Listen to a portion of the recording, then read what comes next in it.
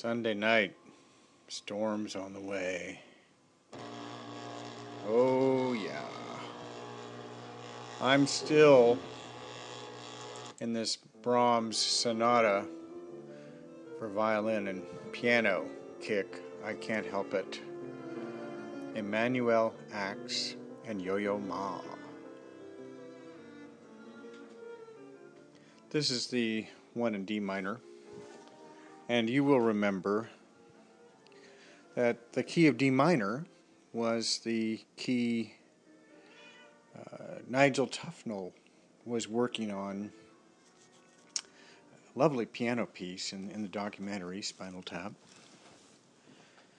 And was talking about how the key of D minor is very special in the sense that it's so melancholy and so delicate. It can just bring people to tears, just a piece in the key of D minor.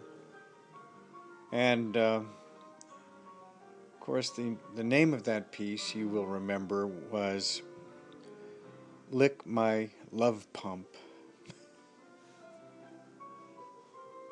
Now, the first time I saw that movie, I had rented it. One of the first movies I ever rented when I got a VHS player. I fell off the couch. I was laughing so hard when he said that. And it's never happened before or since. I've had some good laughs. Many, many, many. But I've never fallen out of my chair before or since. I was recently I was asking Jamie Lee Curtis to share that with her husband, since he is Nigel Tufnell. But she said he wouldn't care, and then she started doing imitations of him. It was pretty funny. She's a funny woman. Anyway, so what tonight is about, really. Oh, baby's crazy. She's came in through the window. As always, she heard the sounding of the record function on my iPhone. She comes running, wants to be in on it. Come on, baby, over here. Can you jump? Yeah, very good. Couch to chair, to grandma's chair. So I see that again. Physicists are talking about the finely tuned universe, and many of them are baffled because where it goes, they don't want to go, because it goes to a creator,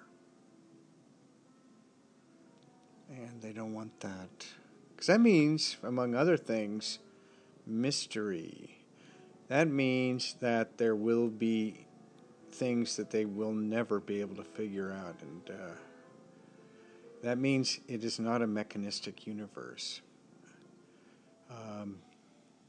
And I think that's one of the real issues with people who are, atheists. They don't want any mystery. They believe they have the intellect that they could understand the fundamental nature of reality somehow, someday. It's not a bad ambition. I just think it's impossible. I prefer mystery. My life is such that there are mysteries that I see constantly, and I'm okay with it. There are things that just cannot be answered.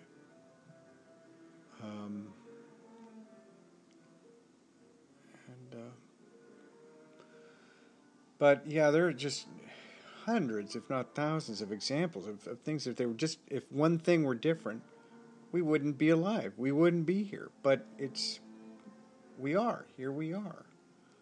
So yes, the tuned universe. And I wrote a book once that had tuners in them. I was still an atheist back then when I wrote the book, but that was a while ago.